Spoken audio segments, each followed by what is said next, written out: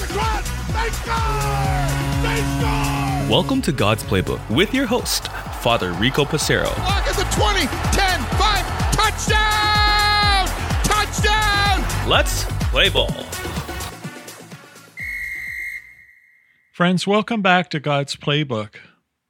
As we prepare for the holy season of Lent, a very important question to ask ourselves is, what should I give up for Lent? We know that Lent invites us into a period where the church has always encouraged us to give things up, to enter into the sacrifice of Jesus on the cross, and to sacrifice so we connect ourselves with our brothers and sisters who are most in need. Now, the challenge is when we're children, we're taught to give up things like chocolate or television or social media. And while for children this might be a real sacrifice, if this is still what we're doing as an adult, I might suggest, friends, that it's time for us to go deeper. Now, if you want to do that as well, fine. But we really need to think, how does giving up chocolate make me a better Catholic? How does it make me grow in holiness? So the Holy Father is so great, Pope Francis, in inviting us into really focusing on things that we should truly be giving up. Sinful habits, gossiping about others, being negative, seeing the world as a glass half empty instead of half full, judging others. Let's give up looking at pornographic or impure images. Let's give up always complaining about the problems in my life and in the world. Let's give up being selfish. Let's give up always having to be right.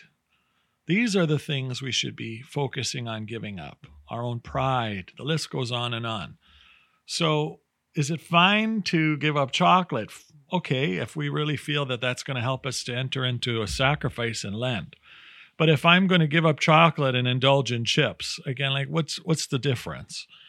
Or we say, okay, well, I'm going to give up watching TV and spend more time, in giving a service to others. That's beautiful. That's wonderful. Let's do things like that. But to just stop watching TV and think that is a big sacrifice, is it really? If we're just going to spend more time on our phone or do something else?